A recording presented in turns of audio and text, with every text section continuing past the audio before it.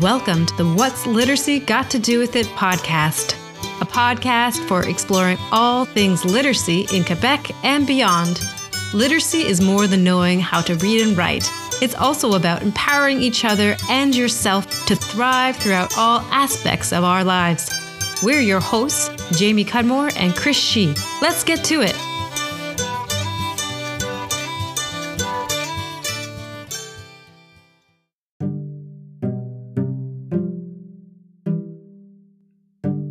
Welcome, Jamie. Welcome back Chris. to another episode of What's Literacy Got to Do With It. How you doing? I'm great. Yesterday, I had a nice day because it was my birthday. I always joke that it's my national holiday for me. Had a nice afternoon off and just hung out in my backyard. Yeah, so I'm good. How about Happy you? Birthday. Thanks. Working on your suntan and in your backyard. Yeah, exactly. Celebrating your birthday. I'm fantastic. Yeah. I'm really ready to go and looking forward to this episode, season 7, episode 3. What's our theme today? What's our title of our episode today, Jamie? Well, we're learning to tell your story. It's a great episode. Every time we come together, we say it's jam-packed, but it is jam-packed. It is. So if you're listening to this, just hang out. We have 4 special guests on the program today. So without further ado, we have Debbie Hines and Andrea Stanford from CBC Montreal and the recipient of the 2020 Frida Hudson Volunteer Recognition Award, Kathy Lepore from Yamaska Literacy Council. Oh, what a mouthful. Wow. But drum roll, our first guest on our program is Akilah Newton, the CEO and founder of Big Dreamers and Akilah Newton Projects. And we would certainly encourage you guys, your listeners, to get to their website, Big Dreamers website, which is www.bigdreamers.ca, and in particularly about us for Big Dreamers, because you're going to learn how the Big Dreamers goal is to celebrate multiculturalism and individuality through the lens of diversity. Hugely powerful.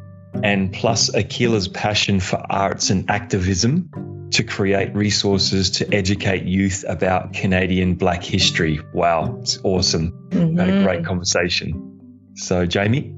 Hey, let's get to it.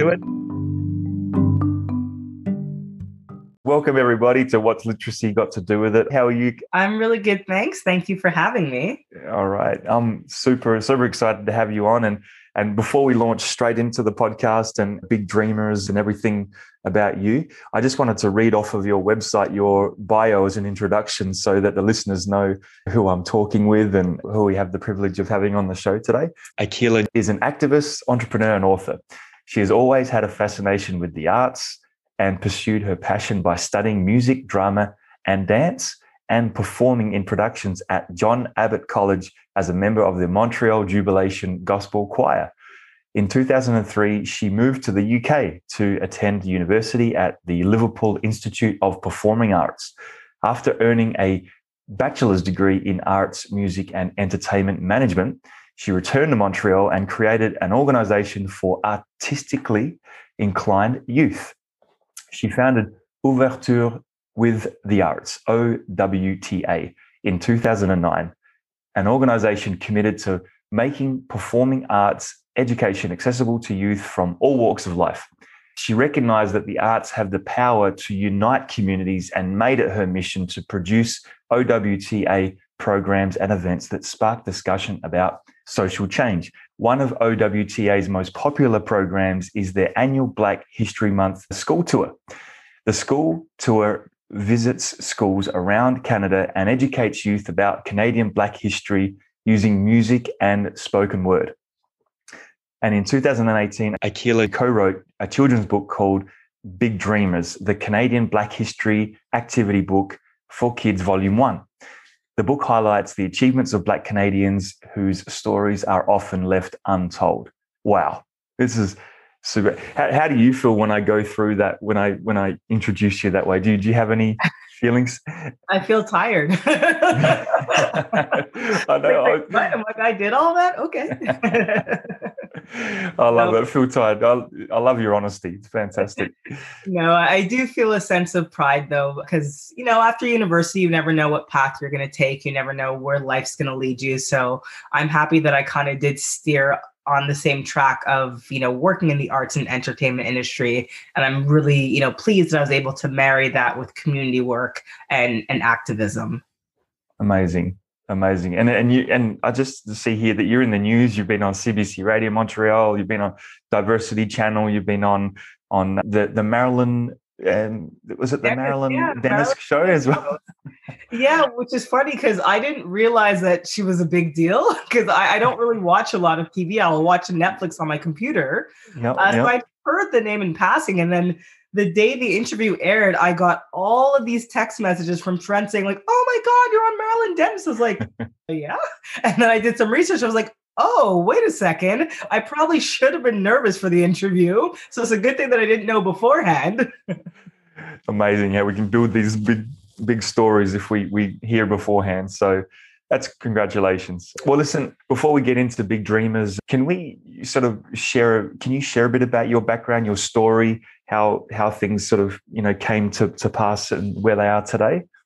Yeah, absolutely. So as you said in my bio, I've just always, had a fascination with the arts. When I was younger, I was, always dancing or in the school plays, or I sang in a gospel choir, whatever it may be. I loved performing. But then I remember I got involved in a school play behind the scenes. And I loved being behind the scenes, coordinating things and kind of bossing people around, I guess. And then I was trying to figure out what I wanted to do in terms of university. And I was researching different programs. And then I think I just Googled something as simple as arts, music industry, management. And then I stumbled upon the Liverpool Institute for Performing Arts, and they had an entertainment management bachelor's degree. And I was blown away because I'd never heard of that school. I didn't realize that there were programs like that existed. And we had a similar program here in Montreal at Trebas, but it was only a certificate program, but I really wanted to earn a bachelor's degree. So I was like, you know what, I'm going to go out on a limb and just apply and see what happens. So I think at this point it was maybe, let's say, I don't know, June or July when I applied, and the semester was meant to start obviously in September. And I think I had maybe 8 to 10 weeks before I found out that I got accepted, got my student visa, got student loans, and literally moved to England.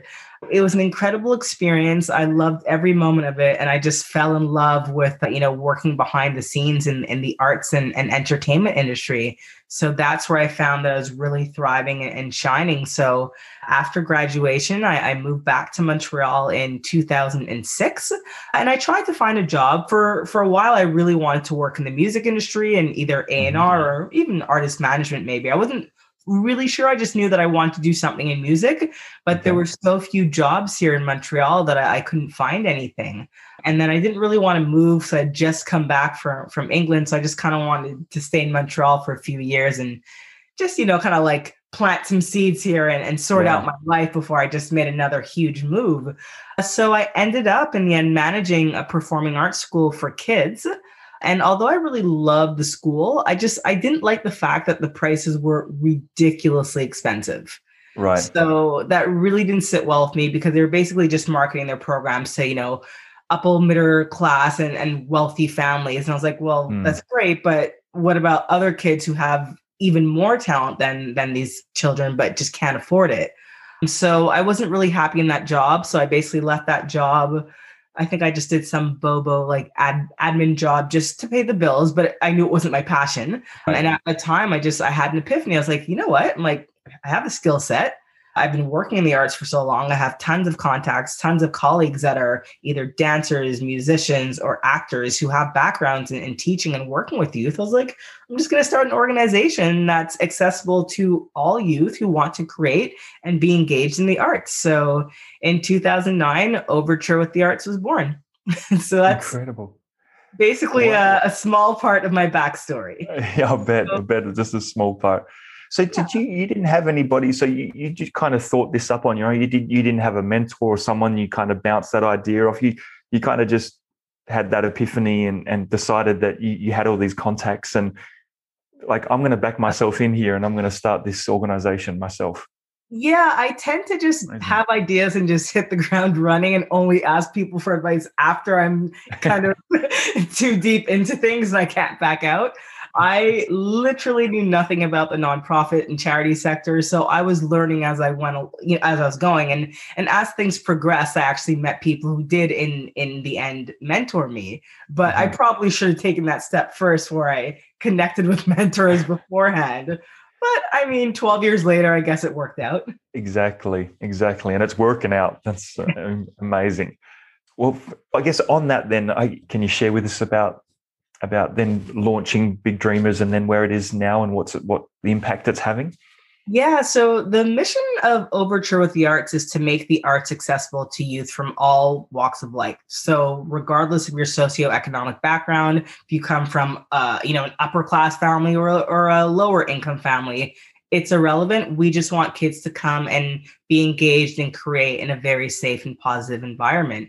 So originally the organization started out with just performing arts workshops for teenagers, so 13 to 17. But as the organization has evolved and grown, we now offer programs in all art forms. So visual arts, media arts, performing arts, digital arts. And we've expanded the age range from 0. So we do little mommy and me classes or sing-alongs to music production and songwriting for young adults up until 25. So a lot of what we do on top of, teaching kids how to kind of create and better their art or expertise in the arts is we really want to produce art that has a message. So we place an emphasis on doing arts for social change. So whether it be programs for Black History Month, anti-racism, International Women's Day, Holocaust awareness, or anti-bullying, we really want to, have that activist element within our programs. So from working with a lot of high schools the first few years the organization existed, we noticed that a lot of schools weren't doing a lot during Black History Month. Right. So we realized that was an opportunity. So obviously as a Black female, Black history is very important to me. So I teamed up with a local artist at the time, a hip hop artist, and we decided to create a Black History Month school tour. And we also realized that with the exception of Black Theater Workshop, who does incredible work, and every year they produce a play that they tour around schools, there weren't any other organizations locally in Montreal that was doing a lot about Black history. And the little that was being done in schools was about our neighbors in the US. They're talking about the heavy hitters, Martin Luther King Jr., Malcolm X, Rosa Parks, all incredible people who should be celebrated. However, we're in Canada. Of course. Yeah. So it kind of annoyed me that I felt that some teachers just weren't doing that extra work to just find, people to celebrate in Canada and use that in the classroom. So what was funny is on top of, noticing that there wasn't anything being done, a friend of mine actually asked me, this was in February 2018. She's actually from the UK. And she's like, you know what? I want to teach my young kids about Canadian Black history. Can you recommend some books? And I was like, yeah, of course I can. I'll compile a list and I'll send it your way. So as I was doing research, I was like, wait, there are no books about Canada. Oh my word. Yeah, so I found one children's book, and I believe it was written in, I think it was something like 2012 I think 2002. That's what it was. So it was really dated. Apart from that, I couldn't find any other children's book about Canadian Black history. So I was like, you know what? I'm like, at this point, we've been doing our Black History Month school tour for about, I think, 7 years. So I'm like, I have all the knowledge. I'm like, I'm just going to write a book. Again, me just having an idea, having no background as an author or in publishing, but I was like, I'll figure it out. I'm going to do it. So this was February 2018. I ended up collaborating with my colleague, Tammy Kubay, and then the book came out October 2018. So about 7 months later. So when I have an idea, I literally just hit the ground running and there's no stopping me.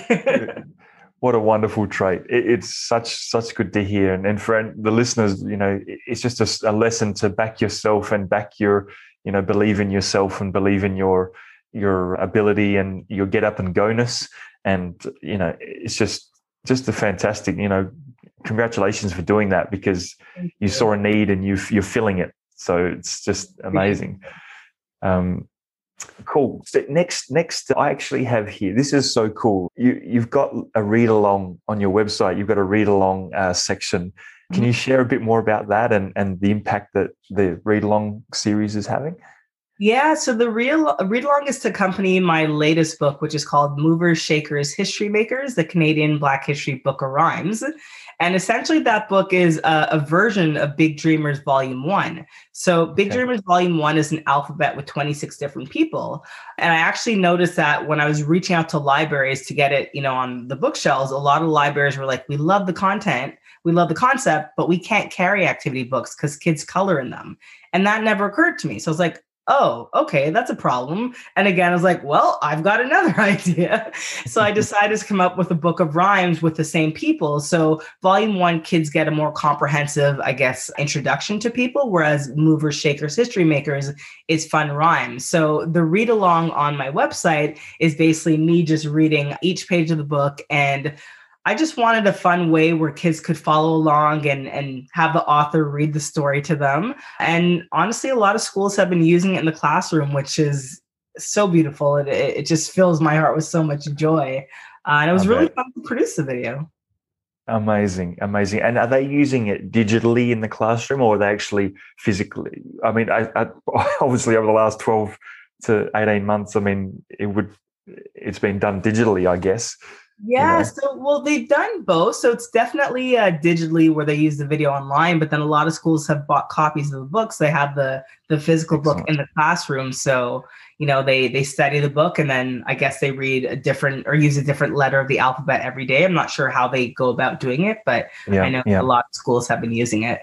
Incredible. And as you say, I mean, it must be filling your heart with a lot of pride and joy to be seeing that going on. So it's excellent. And I guess that brings me to my next question is, who is Big Dreamers for, and how can they get big dreamers into their lives in terms of, so you mentioned the schools and so forth. So is there a particular demographic? You mentioned kids, of course, but, parents, teachers, educators, and so forth. Yeah. So what's interesting is when I originally wrote the book, in my mind, it was going to be for elementary school students. But what has been a beautiful surprise is a lot of high schools have actually been using Big Dreamers Volume 1 and Volume 2 because they use a little blurb as an intro, and then they'll assign a project or a speech that a student has to present. So honestly, I would say it could be as young as 4 or even 3, where you're just reading the pages to your children. And then I've even had adults tell me while I'm reading the book to my child, I'm learning a lot. So a lot of adults have learned from it too. So who knows, maybe I'll have a book for adults one day. Well, that could be that's, with your attitude to get up and go-ness. So that could be an idea, another epiphany that you get up and do that. I mean, a lot of the literacy members that Literacy Quebec work with, they work a lot with adult literacy, and so that could be a great demographic to go after, because obviously the kids who have grandparents or parents, reading those books can help each other. It's one of those sort of processes. Yeah. And also what's interesting is, on top of adults learning from the book, a lot of adults have said to me like, oh, I know that person. I went to school with them in Saskatchewan. So that's been really cool as well, because then I get your more personalized stories. Oh, right. So they actually they know the people, they've experienced the people that are in your books. Yeah, it's happened to me a few times now where people have shared stories with me. I'm like, oh my God, that's incredible. Wow, that must feel good as well. Yeah, and I've been lucky enough to be able to actually, meet several people that are featured in my book and talk to them and just thank them for all the work that they've done. So it's been such a beautiful experience.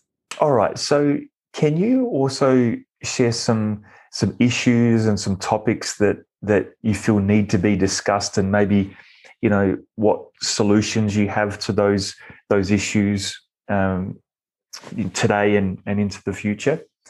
Yeah, well, I mean, for me, I find there's a big issue with the history curriculum in Quebec and in schools. Okay. It's very one-sided. It's very whitewashed. We don't hear diverse stories about, the Indigenous community, the Black community. We don't learn about the Holocaust. And I don't understand why that still is in 2021. I think that needs be changed. So that's why I really, work so hard to create these resources. So then schools have the materials where they can go into schools and teach kids about, the Black community, because there are so many incredible Black people that have helped shape, this country, and their stories need to be shared. So it is a big problem that the history curriculum has not been changed. Yeah. It's amazing work that you're doing, because I mean that just openness, that understanding of that history coming in, it's only going to be a good thing. It's only a good thing, as in to understand, what that history has been, because, it's almost that if the history department doesn't want to talk about it, it's only going to hinder progress and evolution and so forth, isn't it? I mean, well, absolutely. And also for young kids, representation really matters. If they see someone that went on to do incredible things for this country that look like them, they're going to be inspired to have really big dreams, and they could be the next Mikael Jean. They could be the next, Willie O'Ree in the NHL. So it's really important to share these diverse stories. And that's it. And the old, a rising tide lifts all ships, in terms of just, that's going to just create more harmony, more success story, and just make the world a better place all around, isn't it? So absolutely. And also history is cyclical. So we don't want to sweep stories under the rug. And then, you could see today that we have, probably one of the largest civil rights movements in modern day history, because so many things are still happening that, people have been fighting for decades to eradicate racism, to change history. So it's like, we need to share these stories because we need to stop these issues from happening. Exactly. I mean, and the history goes back so many years that I think sometimes we because we only live in our world, in our that our own eyes see, we don't even sort of see that, I've only been here for 38 years, so, but there's been hundreds and hundreds and thousands of years before that. Exactly. And so we've got a chance to change the future by getting things right today. Yeah, absolutely. And what's funny is so many people are, they see things on social media and they're in complete shock. They can't believe what's happening. It's like, well, no, this has always been happening. It's just people have video footage of it now. That's right. Exactly. Like, it's news to you because you're seeing it, but it's not news to, people from the BIPOC community who have experienced this for centuries. 100%. No, well said. So it's again, I keep repeating myself, but it's just amazing the exposure and the light that you're shining on these sort of issues and so forth. It's just so needed. So I guess, how does literacy tie back into your work, and are there some people and organizations that you would like to collaborate with your message? Yeah, literacy ties into this in the sense that, these are books for children. So it is early childhood development as well. If you start reading these stories to young kids that are, age 2 or 3, they're hearing these incredible stories. And then it just gets kids thinking, and they have a better understanding of the world, and they become more empathetic. And it's just also going to help them with problem solving skills in the long run. So I think literacy is extremely important, and sharing these stories at a young age is definitely going to, help shape the future leaders of tomorrow.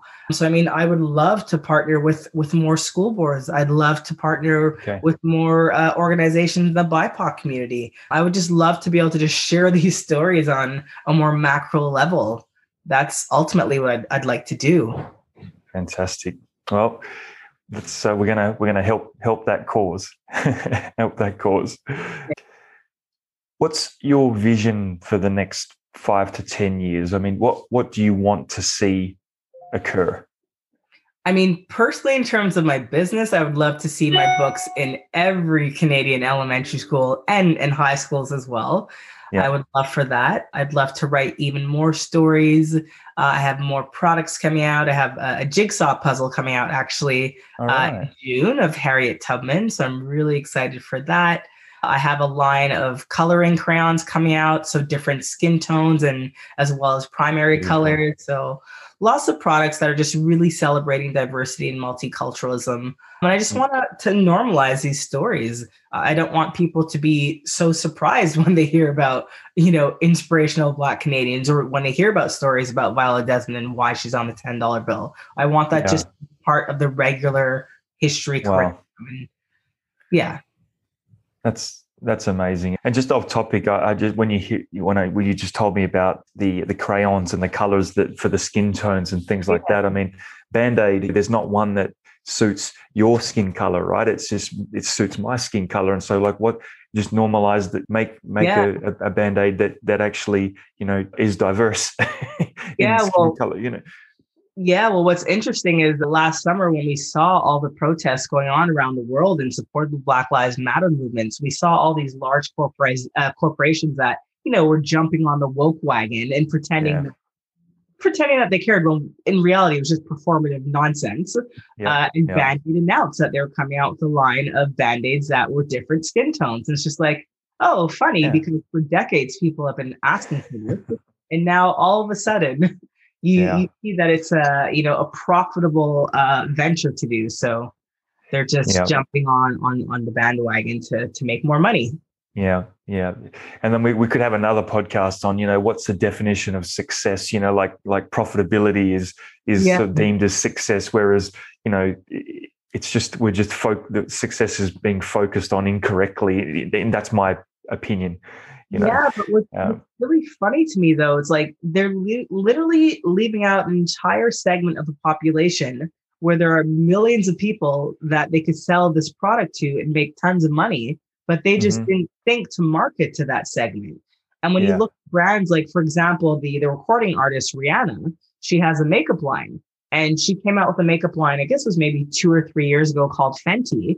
And it had something crazy like 48 different shades of makeup. Which was unheard of at the time. And I believe it sold something the effect of like $50 million in the first quarter. I don't remember the exact numbers, but the point where like all these other makeup brands were just like, well, we also have all these shades as well. It's like, yes, but you didn't market to these BIPOC communities. That's the problem. You got it. Yeah, you miss out because, you just weren't catering to that demographic. What else can I ask you before we go?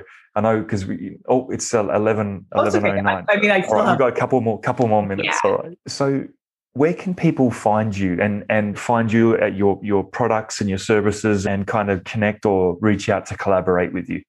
Yeah. So if somebody wants to collaborate with my organization, Overture with the Arts, the website is www.owta.org.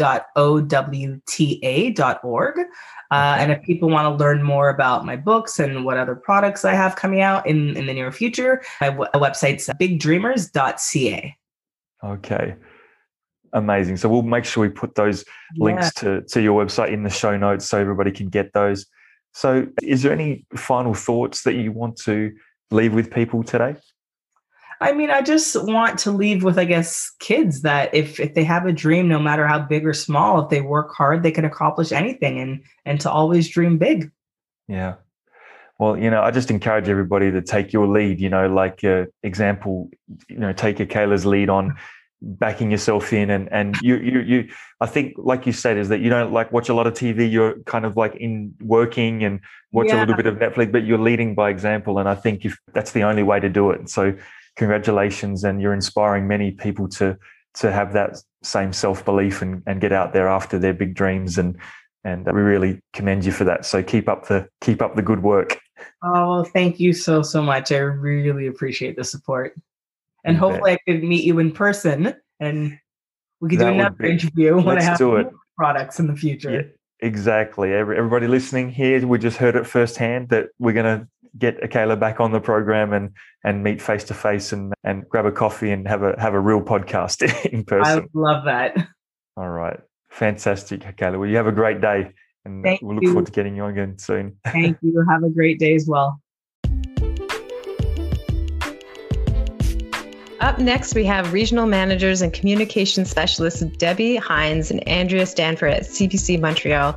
that's the Canadian Broadcasting Corporation and Radio-Canada, who were graciously willing to give up their time to teach us how to present or pitch our news stories to the media through using plain and clear language. Have a listen. That was very good. Yay. Thanks, Robin. I think I recognize Robin from Mother Goose Club from when we did Montreal Children's Library. That's her. Yeah, totally. Yeah, I recognize her.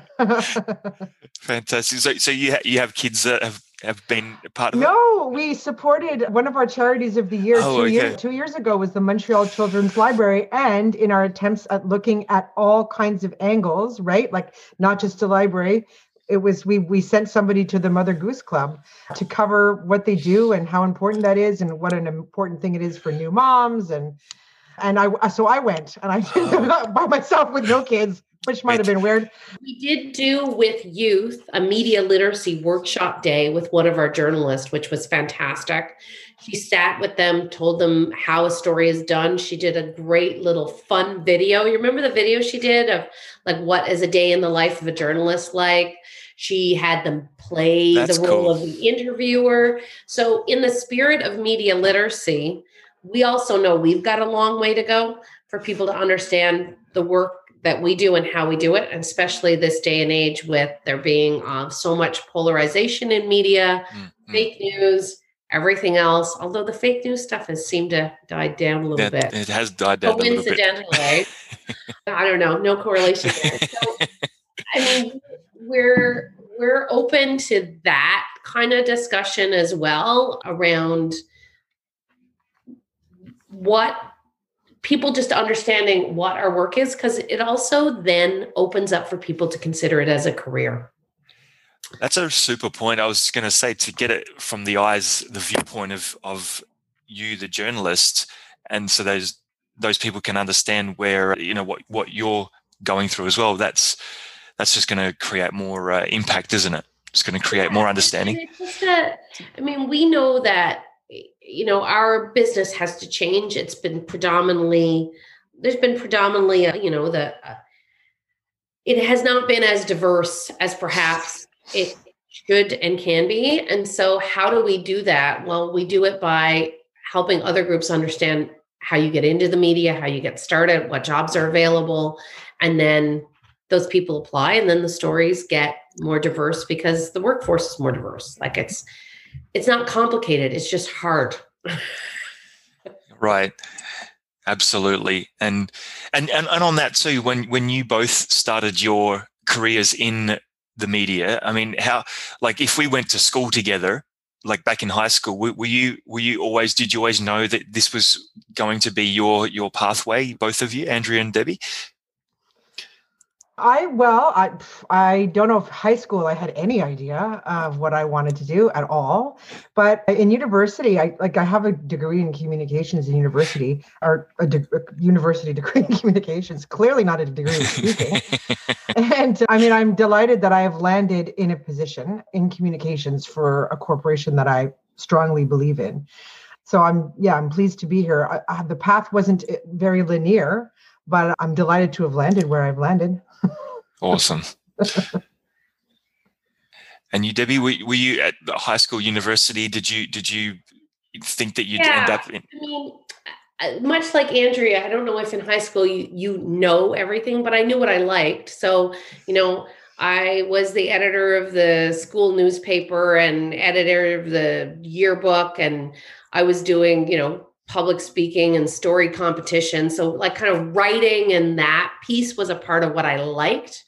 I didn't know much other than I really enjoyed current affairs news. So I liked politics. So I was helping out, doing what I would say, current affairs nerd stuff by, youth parliaments and that kind of stuff. And I was writing. When I got to university, it was an English degree. And then I studied public relations. So it had an education backbone, but did I know I was going to land here? I was much like Andrea. I respected and valued public broadcaster, I grew up with 2 TV channels, right? Amazing. One of them CBC. So you got to know the brand really well. And so once we got into this work, though, I think it has pivoted.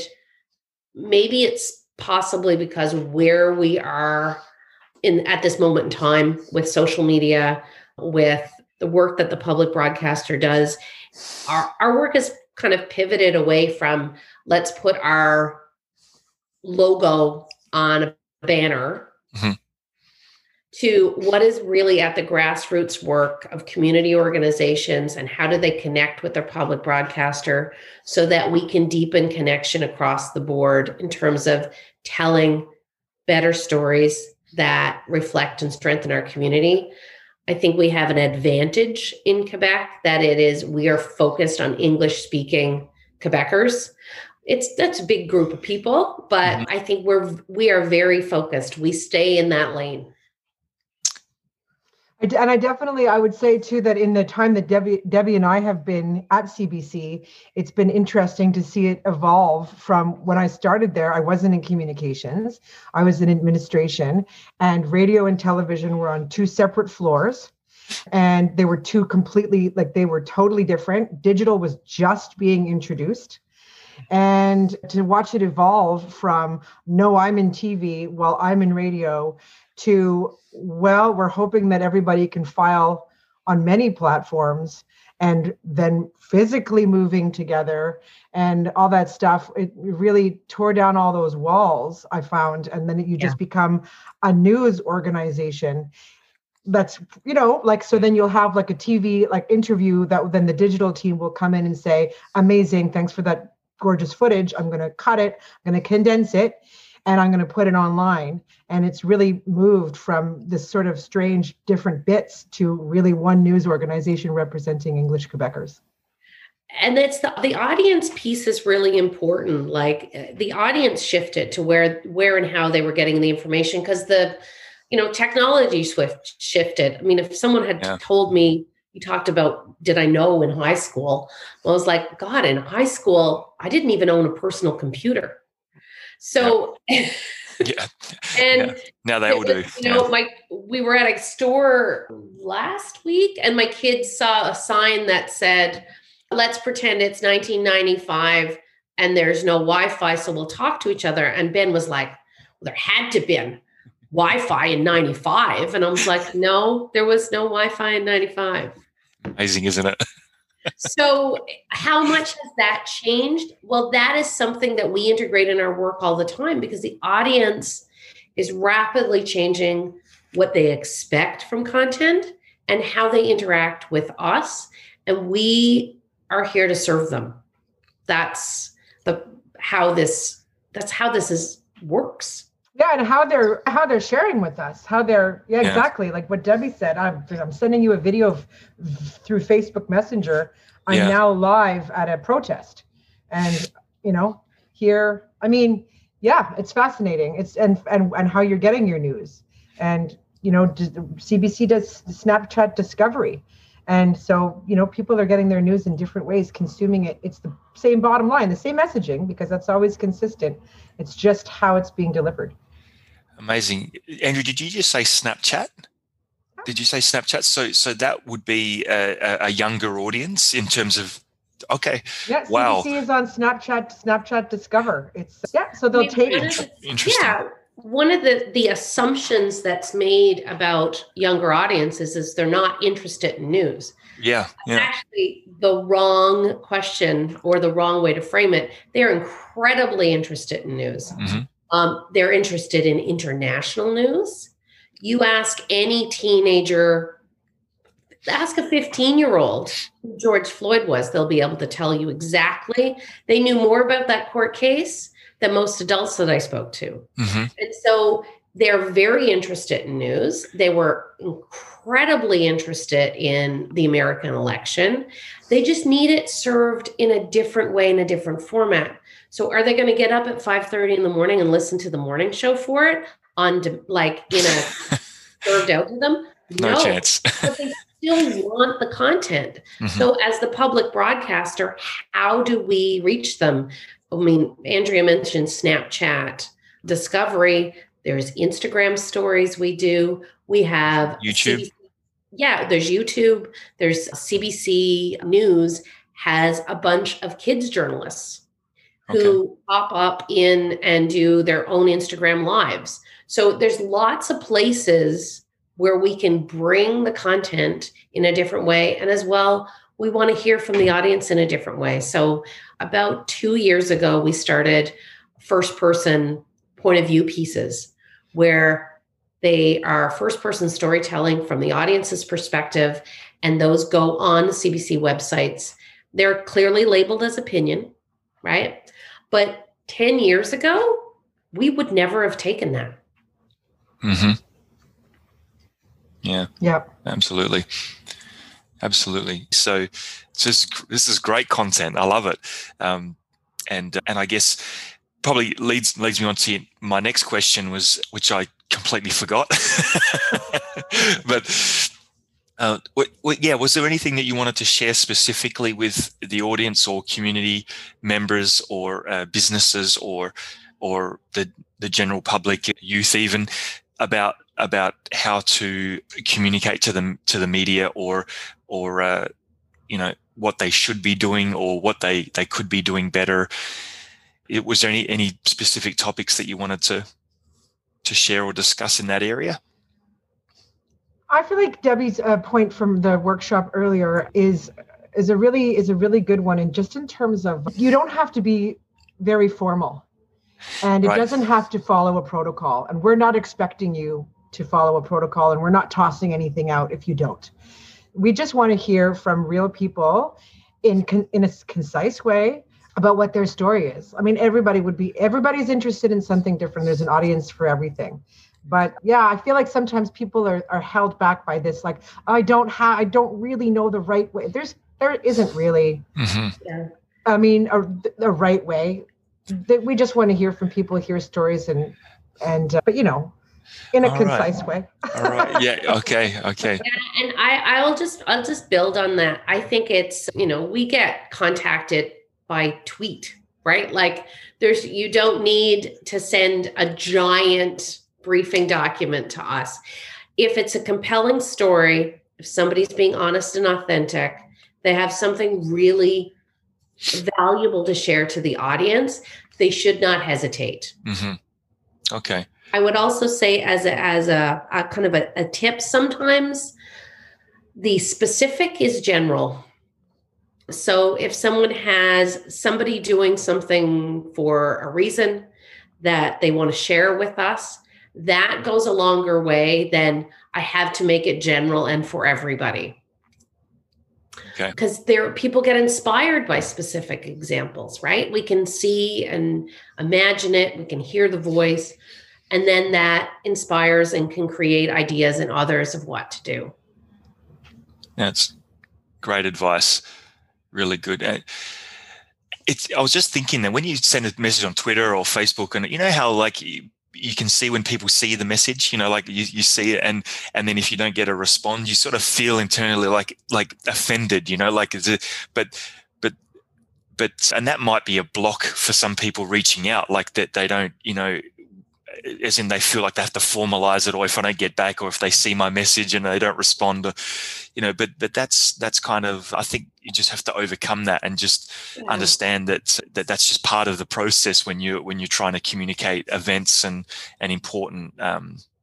It's hard not to take stuff personally, right? Right. That's what I was getting at. It's a bit of a volume game. So there's a lot more people wanting their story to be told out there. Mm-hmm. That are sending it in. Then there are the people on the end receiving it and trying to filter and make sense and make decisions every day. Mm-hmm. That said, we have 7 hours across Quebec daily radio programming. Mm-hmm. And we want to fill them. So we want to hear them. And that's just radio. There's digital stories, there's TV stories, there's ways that we share and amplify what the community is doing in all kinds of other ways. So like the idea that you would say, well, I know they saw my message, but they never ever replied, so I'm never going to contact that person again. don't take it so personally. If you have a story that's worth telling, please do share the next one with us. Share, like, find a way to say that happened, but I'm going to continue to share because it's important. Yeah. Build those relationships with them. Yeah. You know, like you say, you're a broadcaster, you're person out there, you know, on the beat, as they say, I guess. But Andrea, did you have anything you wanted to add to that? No, just what we've said before, which is also, if you pitch to a show, that show might not take it, but we really do often share between shows, and we do often say, like, oh, I can't take this for daybreak, but I've definitely passed it along to another show. So yeah, we're eager to tell your stories. We don't think that we're not. We're approachable and we're eager. It just might not happen right at the time that you want it to, but keep trying. There's a lot of factors involved in why perhaps your story might not have been told that day. Many factors, most of which are usually not even related to what you pitched. Yeah. It's interesting. And going back to the start of the conversation, when you said that when you dealt with media literacy and a day in the life of a journalist, that could be really a great way to communicate what, you know, the variables that go into play and the things that behind the scenes factors that come to pass to whether the story goes ahead or not, or what have you, for that time. So there's a lot of those things that, you know, the general public don't really know. So it'd be you know, that those workshops that information that you mentioned before would be great. I know I don't have you for too much longer, just a couple of more minutes, but was there any final thoughts or anything that you wanted to share with anything on your mind that you wanted to talk about, you know, media moving into the future, or how community organizations can continue to work with the media moving forward, or any particular topic you wanted to finish off with? I guess I don't know. It's so hard to know what the future is when you're, especially after the last year that it's tough, isn't it? The time that we continue to be in. But I feel like the pandemic in many ways, hopefully, has been a leveler for some of that formality.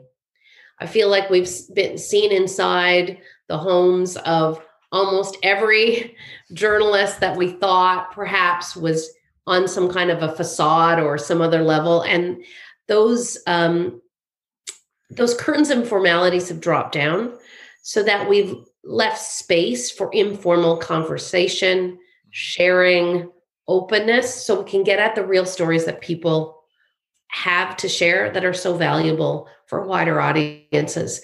So if there's a way that we can now experience better understanding between cultural groups and organizations, the media, all of that would be kind of my wish, that if there's anything good to come out of this pandemic, it has taken us to that point where everybody realizes we're all putting our pants on one leg at a time, you know? Yeah, absolutely. So, if there's a way for us to use the last year in a positive way for media, it is just that, to take down some of the intimidation that comes with being called or calling on someone in the media, and just using it and realize that we're kind of all in this together. Yeah. Or to break down that we only cover certain types of stories too. Yeah. That's something else, because I thought, you know, we are trying our best to be as broad as possible in terms of who we represent and who we speak about. Yeah. Thank you so much. I really appreciate your time and coming on What's Literacy Got to Do with It, our podcast, and I wish you all the best moving forward, and hopefully we get you back in to do some other media literacy workshops, like you say, or a day in the life of a journalist. Debbie and Andrea, thank you so much. Thank you. Thank you. Finally, we celebrate with volunteer literacy tutor Kathy Lepore from the Yamaska Literacy Council and recipient of the 2020 Frida Hudson Volunteer Recognition Award. Congratulations, Kathy. What an accomplishment and a worthy reward for the positive impact you're having in people's lifelong learning journey. Congratulations. We are here today with Kathy Lepore from Yamaska Literacy Council and the recipient of the 2020 Frida Hudson Volunteer Recognition Award. Way to go, Kathy. How are you going this morning? I'm doing fine, thank you. Excellent. And you? Excellent. I'm fantastic. I'm not getting too hot. I'm not too humid at the moment. So I'm excited. I'm excited about celebrating your award because the Frida Hudson Volunteer Recognition Award is presented annually to an active volunteer who has made a significant contribution to literacy. So, Kathy, that's you. And how do you feel about that? Well, I've gotten a couple awards lately, and the first time I got one, and I was so taken back that I was shocked.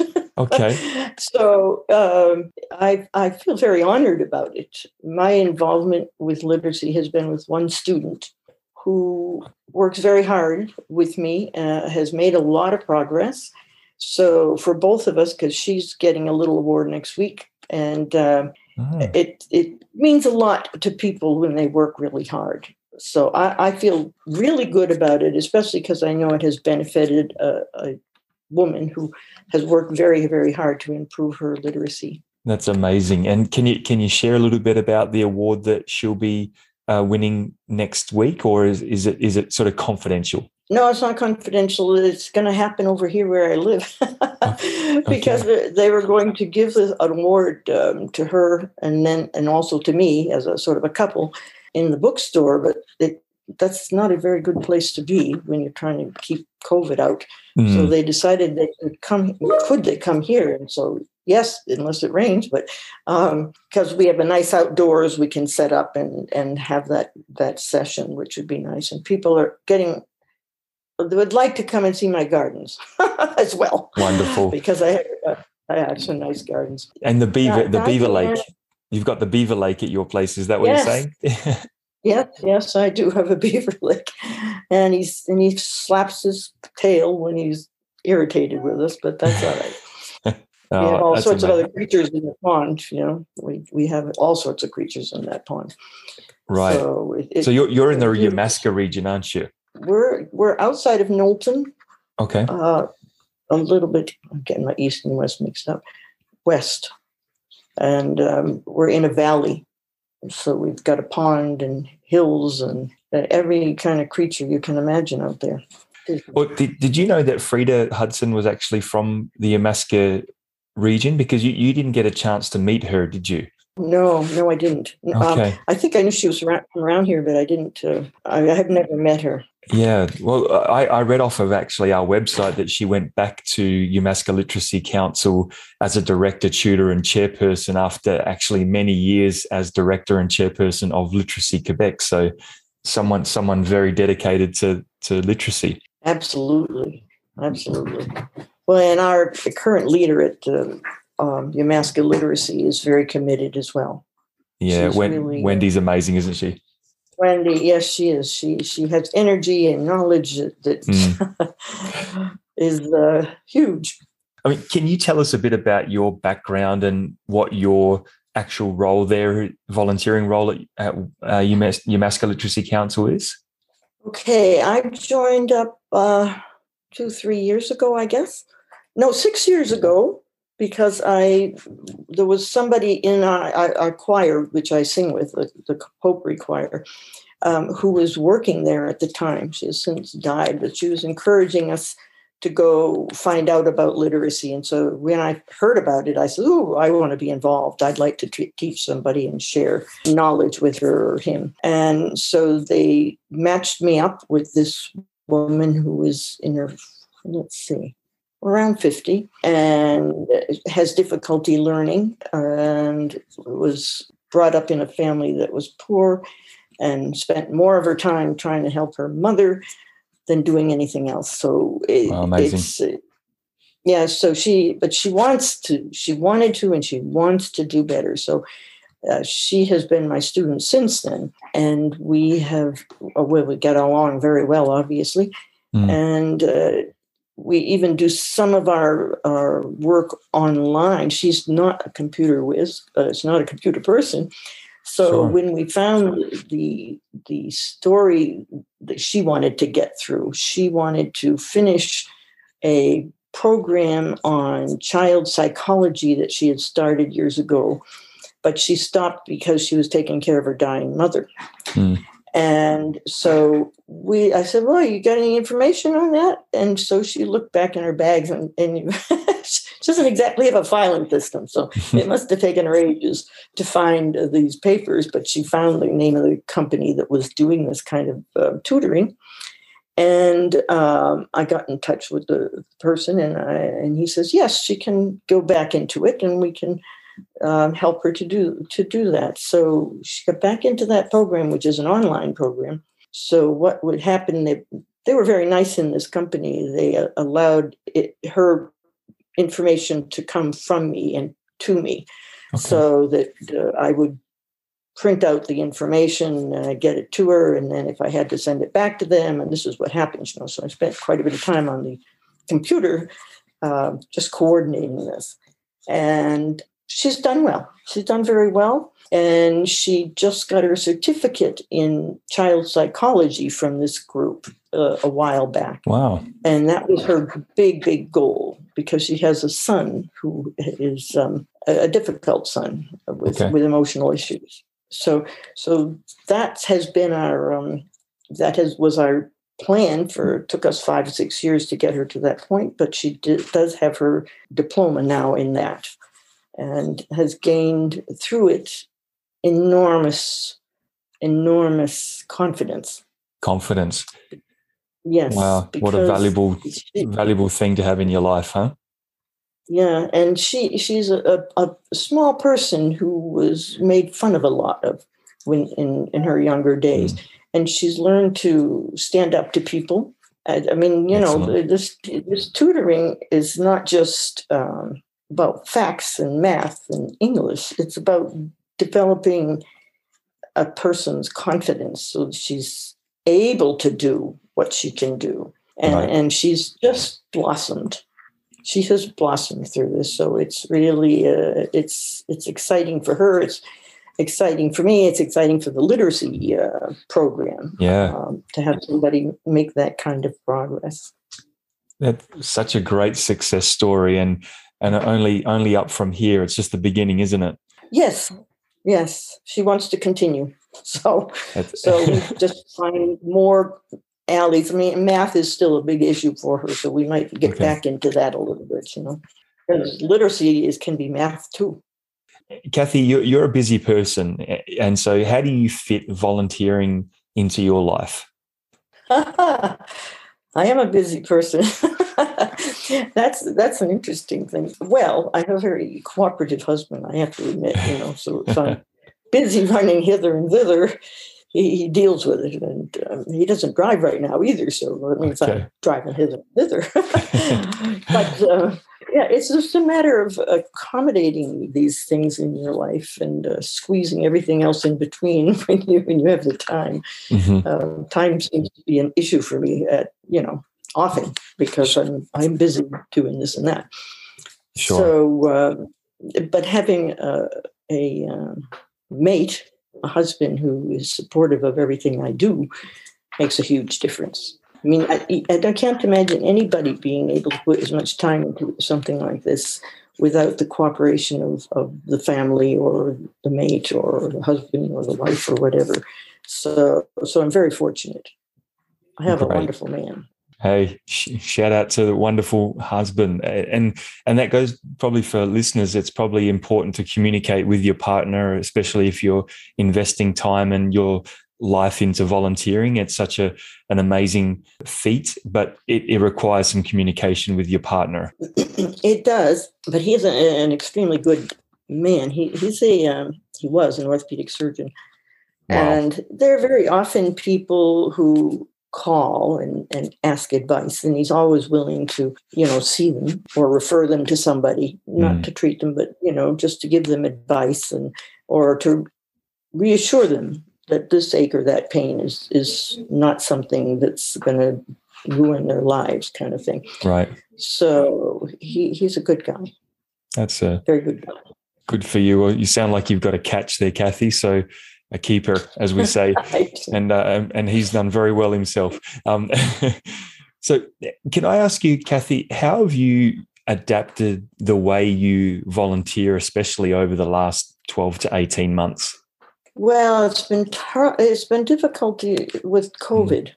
When Diane and I get together, we have to both wear masks and keep some distance. But we've been doing a lot of it online, and her son is more computer literate than she is. He has other issues, but every now and then he'll help her get online so that she can speak to me. But we use the phone a lot. The good old telephone? Yeah, the good old telephone. Good old telephone, okay. Good old telephone. Yeah, so if she's having problems with whatever she's working with, she calls, and we set up a time if I'm not available right then, and we do it over the phone, and it works. You know, it's a little bit slow, and it would be easier if I could just be sitting right next to her. Yeah. Nowadays with the COVID, we try to avoid that, but it's working. It's working. We find our systems, and she calls me and says, I don't understand what this means. And so we go over it. And if she still doesn't later, she can call me back again. Okay. Excellent. Well, finding ways, being creative and adaptive in the way that you're volunteering is especially been I guess you could call a theme in the last 12 months because of the pandemic and so forth. So congratulations on that. Can I ask you, what would you say to encourage people who are thinking about volunteering at an organization? Oh, man. I think if you can find the time, and it does take time. Mm-hmm. I mean, obviously, I spend a fair amount of time on this. The reward for the person you're helping, as well as for yourself, knowing that you're helping that person, is enormous. I feel so good about our relationship together. I've met a lot of interesting people. I have a close relationship with Wendy Says now because of my relationship with Diane and how it's been working. Sure. So it's very interesting. Wow. And it's very rewarding. Fantastic. So I guess, Kathy, where to from here then? What's your plans for the future at Yamaska Literacy Council and volunteering? Well, I will continue. Whether I could handle an extra student or not, I'm not sure. But the day may come when I can. And I know that Wendy and I have a good working relationship. So sometimes she'll call on me to be involved in something. So, and that's okay. I'll do whatever I can when I can do it. But she also knows that I'm kind of busy lady. But sure. There's a what I call it, a get together of people to give out some awards this week, and they were going to hold it in the bookstore, which is, books and literacy go together, right? And, sure. I said, I don't know. It might be a little too close in there COVID-wise, right? Well, Wendy and I must think about these things at the same time. She called me. She says, I have a better idea. She said, can we go to your place and do this outside? And we'll be safer and whatnot. So I said, oh, sure, you can come here. So we organized it together. And so the people who are getting the awards, which are my student and me, actually, we're going to be outside doing this. Hopefully it won't be raining. Cool. But if it does, we'll move into the screened-in porch, which is functional. Not as nice, but it's we live in a beautiful spot. We have a beaver pond in the back, which I swim in when it gets warm enough, and hills around, and a stream goes through the pond. And so we see beavers, otters, mink. Amazing. All sorts of stuff in there. Yeah, it's a nice spot to get people together. So we're going to hope it doesn't rain. If it rains, we'll move in. As I said, we have the screened-in porch. But so they're going to be giving an award to Diane, an award to me that day. So, I'm feeling like over-awarded right now. No, Kathy, yeah. I think your award is very well earned, and a reward for your effort and your passion for helping people. and it's just a worthy award that, like you say, makes your students feel amazing and confident, and yourself as well. You get the same amount of reward back. Congratulations again. We're really proud of you. So thanks, Kathy. Thank you for your compliments, and I've enjoyed our talking together.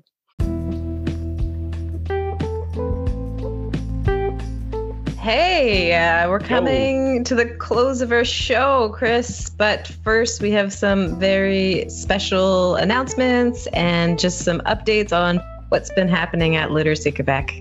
Yep. So just a quick reminder about the Literacy Helpline. You know, it's a free service. You can pick up the phone, give us a call at 1-888-521-8181 for assistance. And the Literacy Helpline provides support for tasks that require reading, writing, digital literacy skills, you know, how to use a tablet, how to use a computer, those sorts of helping literacy skills that we want to help everybody with. So pick up the phone and give us a call. That number again, 1-888-521-8181. So there you go, Jamie. And exciting. I guess the Scotiabank charity race, that was just a quick recap on.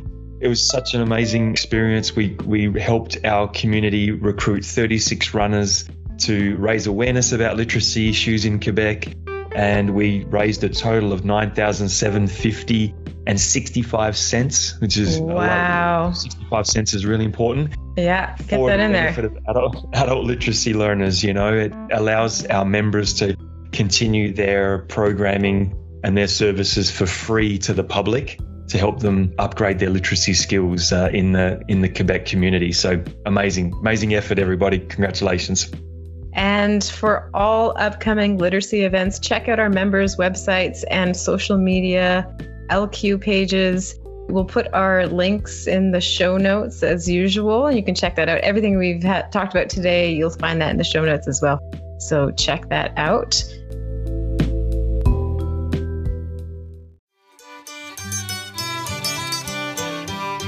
That's our show. So thank you. Thank you, Chris. Thank you to our special guests. What a great episode. Thank you to Akila Newton from Big Dreamers, Debbie Hines and Andrea Stanford from CBC Montreal, and Kathy Lepore. Congrats again from Yamaska Literacy Council, the recipient of the Frida Hudson Volunteer Recognition Award this year. Amazing work. And Chris, what's coming up next? What should people look out for? We got to look out for the next episode because it's International Drag Day on the 16th of July. And you know what? We have drag story time with Oh My God. Wow, it's going to be so good. I'm not going to tell anybody anything else, but it's so exciting. She's coming in for a story time on Monday the 28th of June. And it's going to be running weekly for 5 weeks, where she comes in, shares a story, and this week's theme is a comedy story. And then there's going to be a Q&A with Oh My God, and she is absolutely hilarious. I'm so looking forward to the episode with her. So there you have it. Exciting. And just as always, subscribe, share our podcast, write to us at admin@literacyquebec.org. Send us a voicemail at 514-508-6805. Check us out on Facebook, Instagram, on Twitter, LinkedIn. Yep. Our handle is @LiteracyQuebec. So great to chat with you today, Chris, and hear these fantastic interviews. Thanks, guys. Have a great week. Have a great month. Ciao. See you soon.